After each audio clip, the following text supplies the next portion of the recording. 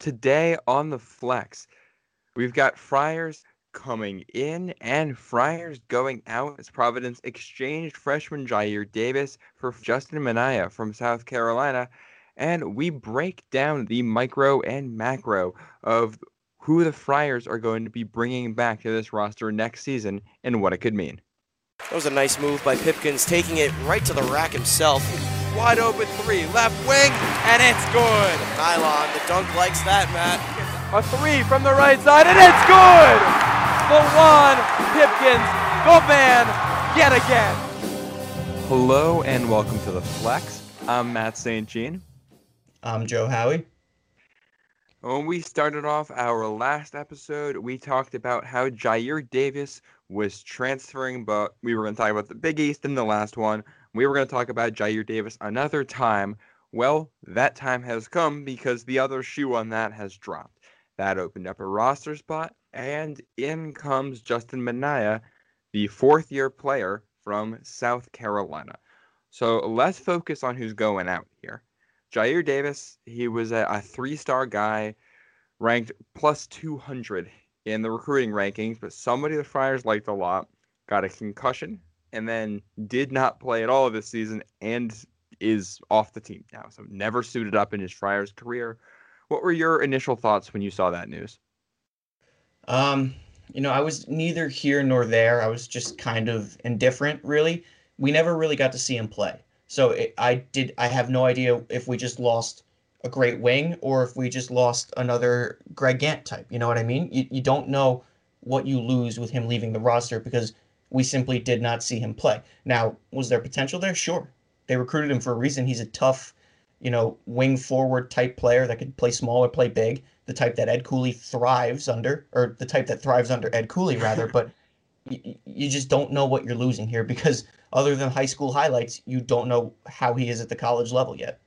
Yeah, and we talked a lot about how some of the guys leaving needed a change of scenery, and I'm guessing that's the case with Jyare Davis. And Cooley said that there were going to be changes. I think they're trying to change the culture from the inside. We have no reason to believe Jyare Davis was a problem for the culture, but there's a lot of shifting going on this year.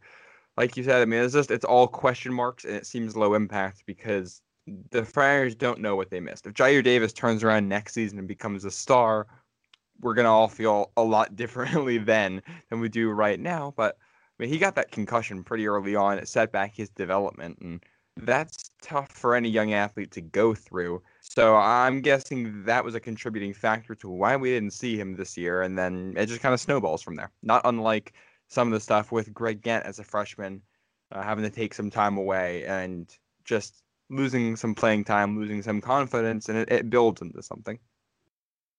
Yeah, like the Greg Gant transfer, you can see the writing on the wall with that one, especially with the response to the media that Ed Cooley had after the DePaul loss at Madison Square Garden. Greg Gant was the type of guy that, like you said, had issues freshman year, lost some confidence. And really, I think he was, and this could be an entire podcast in and of itself, I think he was the player that suffered the most from no official preseason, and preseason meaning summer workouts and September, October. Because I think the coaching staff had him slated to replace Diallo in that wing forward role. And when you lose 3 months of preparation, that's a tough role to fill. And that's not on him. That's just, you can't really blame anyone. That's COVID. Yeah, but again, a completely different situation because Jyare Davis just didn't play straight up. I don't know if he practiced, but we did not see him on the court. No, and I don't even know if he was on the bench anymore by the end of the season. I think I don't think anybody is overly shocked by this, and whether or not this is it's hard to have any opinion on this at this point, but we can talk about the guy who's coming in. Justin Minaya is coming in from South Carolina. This is a guy who physically fills the same mold. Jyare Davis, 6'6", 205. Minaya, 6'6", 215. Same type of guy. Minaya led his team in rebounding last year, scored 7 points a game, and you watch the film, it reminds you of a current Friar. What was your first thought when I sent you that video earlier today? So for context, today, what was it, around 2 p.m., Matt texts me the Minaya highlight tape, and he goes, name the Friar that he looks like. I watched the first shot of that play and I thought lefty AJ Reeves because I wound up watching another minute and a half because I didn't know if Matt was trying to get me with a trick question or something. If you watch, and we can probably link this to the Twitter and the Instagram, if you watch his highlights, he moves very similar to Reeves. They have okay. His jump shot release is a little bit different, obviously, because he's a lefty, but just an overall look and style. But he has the very similar body movements when it comes to dribble drive penetration, his jump stop, and paint play. If you watch him and you watch Reeves do all three of those things, it's like a mirror image, literally righty to lefty. Yeah, because it's flipped. You got the southpaw. He's from your area of the country. He's from just outside New Yeah. York City, northern New Jersey. So I mean, he's not a local kid, but you're taking a kid from the Northeast, which the Friars have been going down south a lot lately for recruits. So coming a little bit closer to home for somebody like this, getting the transfer to come back up north. And you look at what South Carolina fans were saying. This doesn't seem to be a guy who's going to be a massive impact player, but he gives you solid depth. And we can make the comparison to Reeves. He's not nearly as good of a scorer. I think his highest No. scoring game last year was 15 points. He doesn't shoot the three ball particularly well. In that game where he scored 15 points, he was 1 of 6 from beyond the arc. So he's not going to be that guy who's going to light it up from the outside. But very, very good rebounder, very solid on defense. I think he complements a lot of what is already seen in this Friars lineup. Yeah, Matt, and you and I were playing around with the depth chart today and who he kind of reminds us of. I think if you take a couple of aspects of AJ Reeves's game and Jalen Lindsey's game and fit that into like an Isaiah Jackson mold, I Yep. think that's what you get with Minaya. He's not going to be this, pounding score. Like he's not going to fill the stat sheets.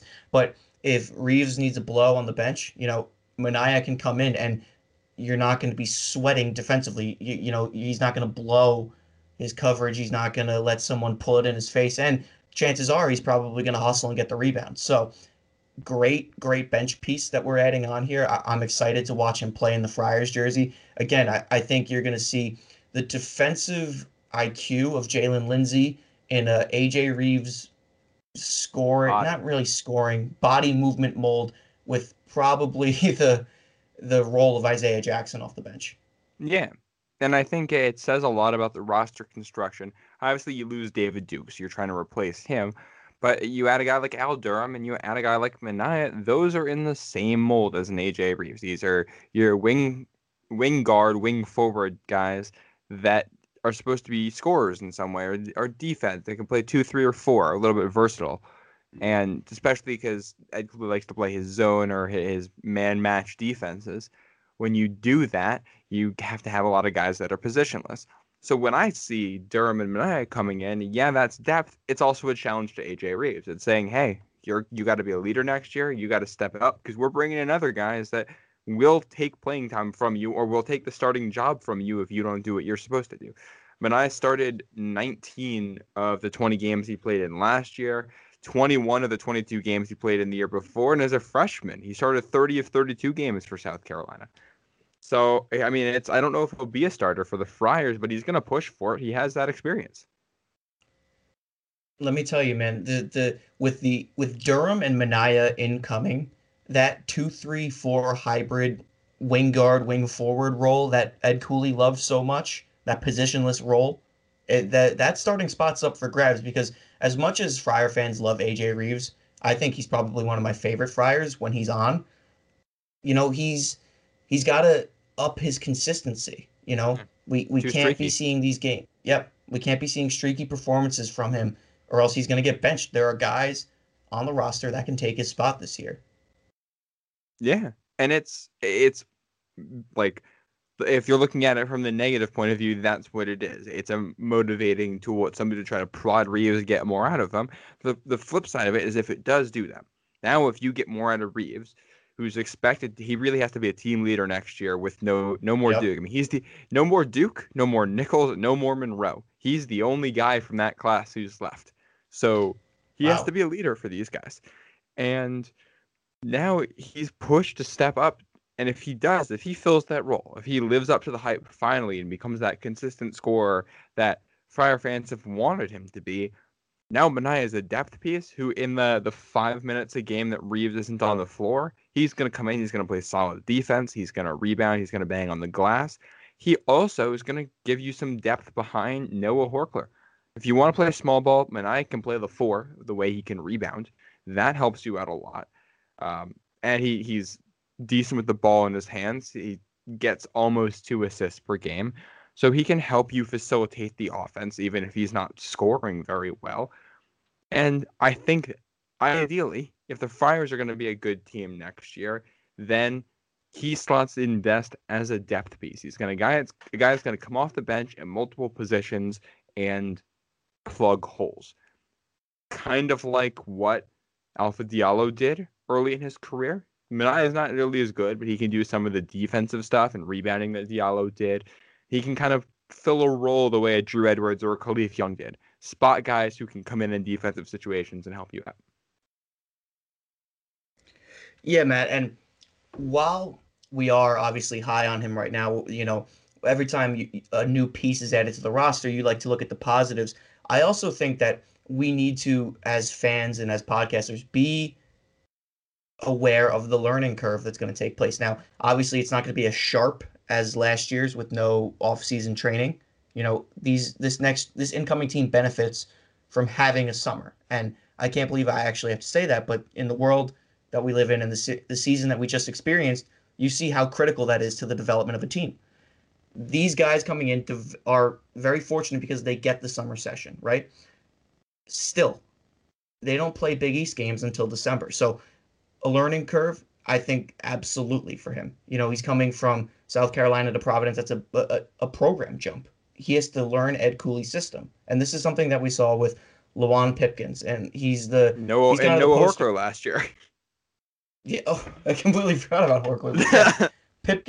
Pipkins and Horkler are the two poster children for in-season development. And I think that's something that we really need to take into consideration when talking about Minaya, when talking about Durham, all these. Look at Goodine. He didn't even get the opportunity to have that learning curve until the last game. Yeah, and Croswell really struggled at points this season too, and seemed to be a little bit better by the end of the year. And it's worth remembering, they're going to have more of an offseason than they did last year, but it still won't be a traditional offseason. And Lawan Pipkins struggled early on, even with the traditional offseason. The last transfer that we saw who came in and made an immediate impact, I think, is Emmett Holt. I don't think they've gotten one that's done that since then. And I don't think that's a knock on transfers. I think that's just Ed Cooley's system, and maybe you get a little bit unlucky. But let's remember, at the end of the day, it's how you're playing at the end of the season that matters a lot more than how you're playing at the beginning.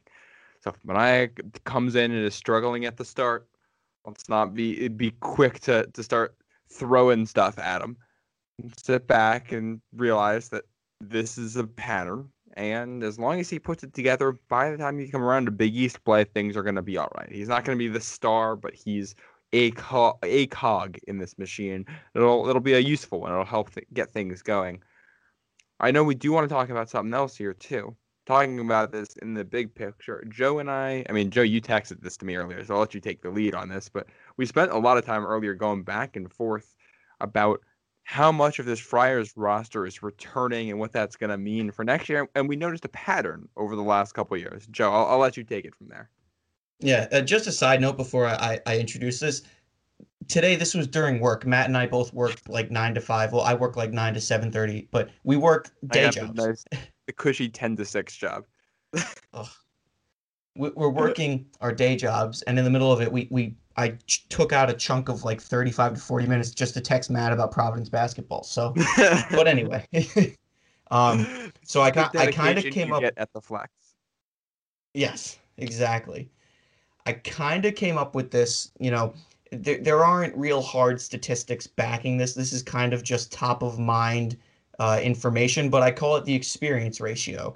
And what it does is it measures the amount of the amount of teammates that played significant minutes and or every game, and compares it to the new coming teammates and or players that did not play significant minutes or every game.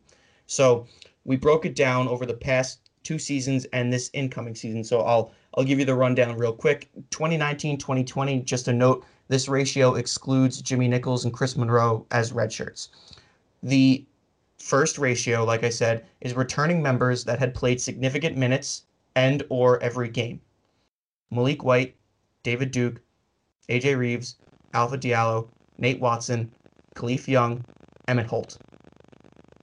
The second half of the ratio is players that are either new to the system or did not play a significant number of minutes or every game. Greg Gant, Lawan Pipkins. That ratio for that season was 7-2. We finished fourth in the conference with a record of 19-12 and 12-6 in Big East play. For 2020-2021, the first half of the ratio, David Duke, AJ Reeves, Nate Watson, Greg Gant. The second half of the ratio, Jimmy Nichols, Chris Monroe, Noah Horkler, Jared Bynum, Bryson Goodine, Alan Breed, Ed Croswell. Again, excluding Jyare Davis as a redshirt. Or you know what I mean, like a makeshift redshirt. That ratio was 4-7. We finished sixth with an overall record of 13-13 and 9-10 in conference. So immediately, in between the two seasons, it can't be stressed enough how many role players we lost. I mean, I think the preseason expectation weighed far too heavily on Duke, Reeves, and Watson being these gigantic impact players. I think the only one that actually statistically lived up to that expectation was Nate Watson. I mean, I don't think he did anything wrong this season. Maybe Yeah. the first half of that UConn game at home where he blew his coverage and Ed sat him with like 30 seconds into the game. Maybe that was the one blooper he has all season. But you got to think like we relied way too heavily on three guys really, and Gant to carry us to a top of the Big East role. Yeah, and I took this theory and started looking into some of the data behind it. I looked into the minutes played to see what the Friars returned, and if you go back to that 2018-2019 season when they struggled, the Friars only returned 54% of their minutes played from the year before, so it's over half, but it's about half of their minutes played. The next year is the year with Lawan Pipkins where they made that run and everything came together. Obviously, it was a slow start, but that's the best Friars team in recent memory, the way they finished. They brought back 74% of their minutes from the season before. And then last season, it was just 41%. That's a massive drop-off. That's significant. And if you look at the trend, now we're back up to 65% for next season. You keep Reeves, you keep Watson, you keep Horkler. That cohesion helps you. And looking at these trends, I mean, Ed Cooley and the Friars do better when they're able to, any college team does better when you're able to keep guys around and keep minutes and not have that massive change. If you keep David Duke around, obviously that looks better, but that's not in the conversation anymore. But you are keeping your starting point guard in Jared Bynum, your top 50 recruit who's now going into his senior year in AJ Reeves, and Horkler now a sixth year guy. Two of these guys who are veteran guys who played a lot last season. That's a lot of experience to be bringing back. Plus, you're bringing back Goodine and Croswell, who gave you those spot minutes here and there. And the guys you're bringing in as transfers, Minaya and Durham, I mean, they're veterans. These guys have played a lot. Not for the Friars, but they've played a lot. They're experienced at basketball. And when it comes to team construction and cohesiveness, this is going into next year, it's a lot more similar to what the Friars did in 2019-2020 than in 2020-21. Wow, those are odd years to say like that. Oh, yeah. But it looks more like that. And obviously, this is not the only thing that matters. There's talent. But if you want a reason to be optimistic about the Friars next season, they have experience. And that does mean something. Right. And I'll give you the rundown because we put this ratio together too for the 2021-2022 season.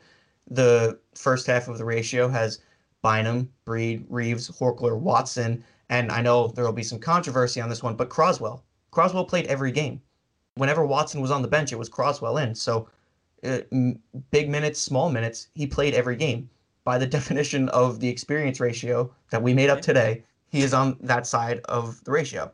On the flip side, you have Durham, Epps, Minaya, Legend Jeter, Castro, and Goodine. I mean, I know guys like Durham, Minaya, and Goodine are experienced players, but this ratio is specific to the Ed Cooley system. Just like if it was Seton Hall, it would be incomers to Kevin Willard's system, or Villanova incomers to Jay Wright's system. It's specific to the system. The same thing goes the previous year with Horkler and Bynum, and the year before that with Gant and Pipkins, specifically Pipkins, who was a grad transfer type guy. So although those guys are experienced, it's their first year in the Ed Cooley system, which is why they're on the second half of the ratio. But this year's ratio, 2021-2022, is 6-6. Obviously, I don't think we're going to have a 12-man rotation. I'm sure someone or two guys will wind up redshirting this year, but that's what it looks like right now. As it stands right now, we have 12 scholarship guys, 6-6 ratio. Yeah, and this is a team that's going to be returning 5 of its top 7 in terms of minutes played from last year. Obviously, you lose your best player and your most minutes played in David Duke. You also lose Greg Gant, who's 4th in minutes played, 4 minutes ahead of Noah Horkler. So just barely ahead of him for the total last season. But other than that, you're returning all your top guys. So you know what you have, and obviously these guys weren't good, but if you believe in development and cohesion and an extra offseason, that could mean something here. And yeah, I mean, you got to leave no stone unturned when you're trying to figure out what the Friars are going to be and what they're going to put together. And I think this is valuable information. And this is a reason to be optimistic and gets me excited about what Ed Cooley can do. And a team that is both his offensive and defensive systems are so reliant on experience and understanding the way he wants you to get it done. That extra year helps a lot of these guys. And I imagine for Horkler and for Bynum's still young and developing. That's going to help him a lot. Reeves now, I mean, he's going to have a lot of pressure on him, at least at the start of the season, and we're going to find out very quickly how he responds to that. Yeah, and I'll start with Horkler. I think Horkler, well, obviously, I think this is a given. Nate Watson is the most important piece coming back. We saw the jump he took last season. I can't imagine the jump he's going to take into next season. He said he wants to be able to stretch the floor and work on his defensive and offensive movement. I see him turning into a Mamu Kelashvili type big man. But if he puts in the work, I mean, if he turns into a Mamu, that watch out Big East. He could be Big East Player of the Year. You know he's going to turn into a Mamu. That kid's got the best work ethic on the team. But hold on. Is that? I think. Do you hear that, Joe? What's that? You hear that? Nate Watson plays the 2. Oh, I don't know about that. I don't know if I can replace Mamu who plays the 2. If Nate starts bringing the ball up like a combo guard, then maybe we can change that. But right now, it's still Mamu who plays the 2. He's the only 6'11" guy I've ever seen in the Big East bring the ball up. But we gotta see Nate Watson check up a 3 just once in his career. Has he done that before? If he can hit that, he can hit that. No, he doesn't. Check it. Look at the stats. I don't think he has a single 3-point attempt. But if he can hit that 19 footer, he has one 3-point attempt in his career, and it was a miss. Okay, so I was wrong there. But he can hit that 19 footer if you just put him in the corner. He can hit it. You just change the position on the court. He hits that 19 footer from the wing. Yeah. Just move him in the corner and outside the line. I'll bet you he hits a 3 this season. At least one. He took the 1 3-pointer in the neutral site win over South Carolina at Mohegan Sun back in November of 2018. That was the first game Jimmy Nichols started. It's going way back. Yeah. If I remember correctly, Nichols had a sick putback dunk that game, and the commentator said, Jimmy Nichols, remember the name. He's only scratching the surface or something along those lines. And I was thinking, like, oh, wow, Nichols is going to be a huge piece, and now he's not here anymore. I think they described him as having go-go gadget arms in that game as well, which was a favorite line of mine. I think I brought that out on the broadcast a couple times. I don't know who was commentating that one, but you made an impact on the Friar fans. I can tell you that much.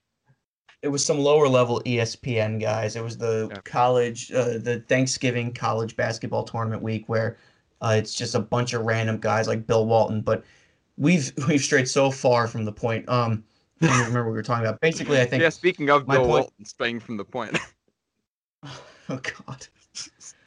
We should have him on the podcast. That would be interesting. Maybe he can eat like a lit cupcake or something like that with the candles still. Oh God, he is a character. If Bill Walton comes on the show, I guess I'll eat a cupcake with a lit candle in it. Why not? If you're in the mood for a good laugh or just to watch something that'll bring a smile to your face, go on YouTube after this and type in Bill Walton and just watch the highlights that come up. He has his own highlight tape of him moaning like an alien, barking like a dog, taking his shirt off. Like, he is the most wacky commentator in all of college sports. I mean, I think that's hands down. In any sport, he's one of the wackiest people, period. You don't need any other qualifiers on that. Yeah. He's entertaining. But reeling back to the point here, Watson obviously is expected to take another jump bigger than the one that he took this year, but I think Horkler and Bynum are two of the most important returners for us. Horkler, we saw the jump that he took mid-season. You know, that's in-season development at its finest right there. Went from a 7 minutes a game type guy to almost averaging a double-double, you know, in the final, what was it, 7-8 games, and he was a really important piece for us. Now that he's comfortable in Big East play, there's no learning curve. He's going to come in and he's going to pick up where he left off. Bynum obviously missed out on 9 games with the groin injury, but when he's healthy, he is an important piece. He's a Chiron Cartwright type point guard that can set the table but can score if needed. You know, you tie in Breed and Croswell off the bench, you have a good core returning. It's not 4 guys. It's not 3 guys with a 10-minute-a-game sub. It's 4 starters with 2 backups, you know? And then you bring in the other pieces. There's a lot to be excited about, but as we've known, you know, seasons don't always get off to the best start. So let's stay grounded, but there's hope. There's reason to be optimistic here. Yeah, and we got quite a long time to break down everything that's going to happen in this offseason. So make sure that you are staying with us to get all of our thoughts all offseason long. We're going to have some deep dives coming to you. I think we're going to have some video content coming to you. We're going to hit all of these notes throughout the offseason so that you can be the most informed college basketball fans in the Big East. So we want you to be. We want to be entertaining, but we want to make sure you know what you're talking about too. So if you want to interact with us, if you have questions you want us to answer, be sure to tweet at us and follow us at The Flex Hoops. You can also email us at our Gmail account, theflexhoopspodcast@gmail.com, if you want to ask us a question or just make a comment or just say hi, really anything. We're friendly people. Just send us an email. We'll respond to it. Do that. Or if you want to send us money and have us rate some sort of food, we will do that too. Yeah, we accept bribes. So yes. Yeah, if you pay us money, we will probably do whatever you're asking us to do. We are maybe not whatever. Maybe not whatever you ask us. It's a very loose probably on the front of that. But you know what? There's always good ways to make money. We're entrepreneurs here. We're open to new opportunities. But make sure to reach out to us if you like what we're doing. Make sure you're following us on Twitter. Make sure you're following us wherever you listen to this. Make sure you're subscribed so that you make sure you're on the newest episodes right away. You can jump on our content. You want to be there when it's out. Yeah. And thank you for listening to us all off season long. Hope you enjoyed the episode. As always, go Friars. And yeah, definitely. If you want us to try food, we will do it. It's summer. We will do it. Go Friars. Go Friars.